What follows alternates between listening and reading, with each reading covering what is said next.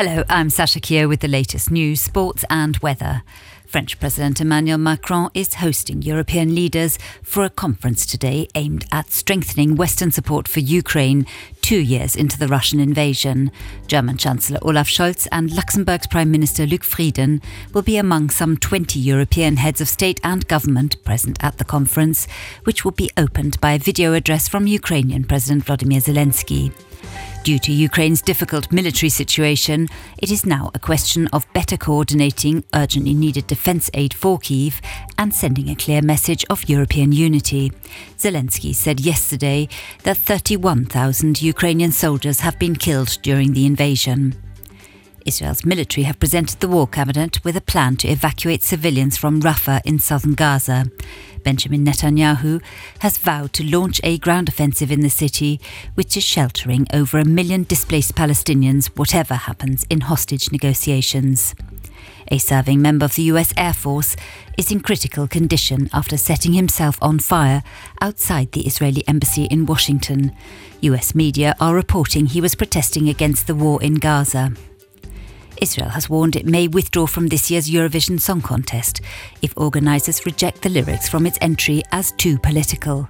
Media reports have suggested the song, which is mostly in English with some Hebrew words, references the victims of Hamas's October the 7th attack on southern Israel.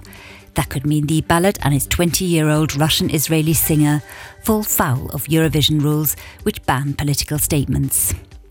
In national news, the flood situation in the country is under control despite the wet weather in the last few days.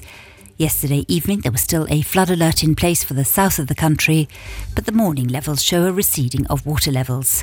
The Moselle is still a good metre above normal height, but again water levels are gradually going down, with the trend expected to persist. The road between Schengen and the French border remains closed. The Luxembourgish resistance fighters in the Second World War, as well as victims of the many other wars that are currently underway, were remembered on Resistance Day on Sunday. It's been exactly 80 years since 23 Luxembourg resistance fighters were shot in the former concentration camp Hinzert, not far from Trier.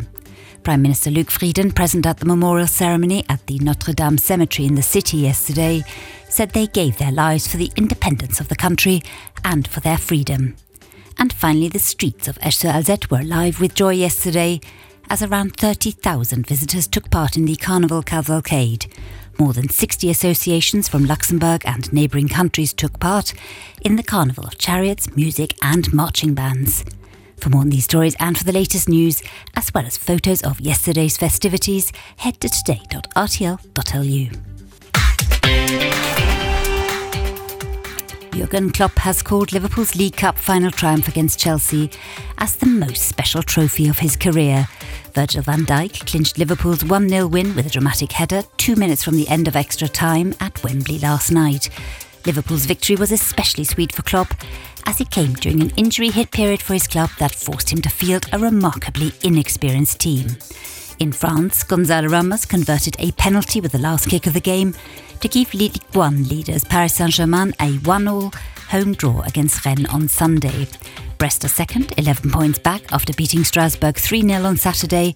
Monaco jumped to third, 2 points further behind on Sunday, when Japan striker Takumi Minamino scored in the second minute of added time to give them their last gasp 3-2 win at Lens.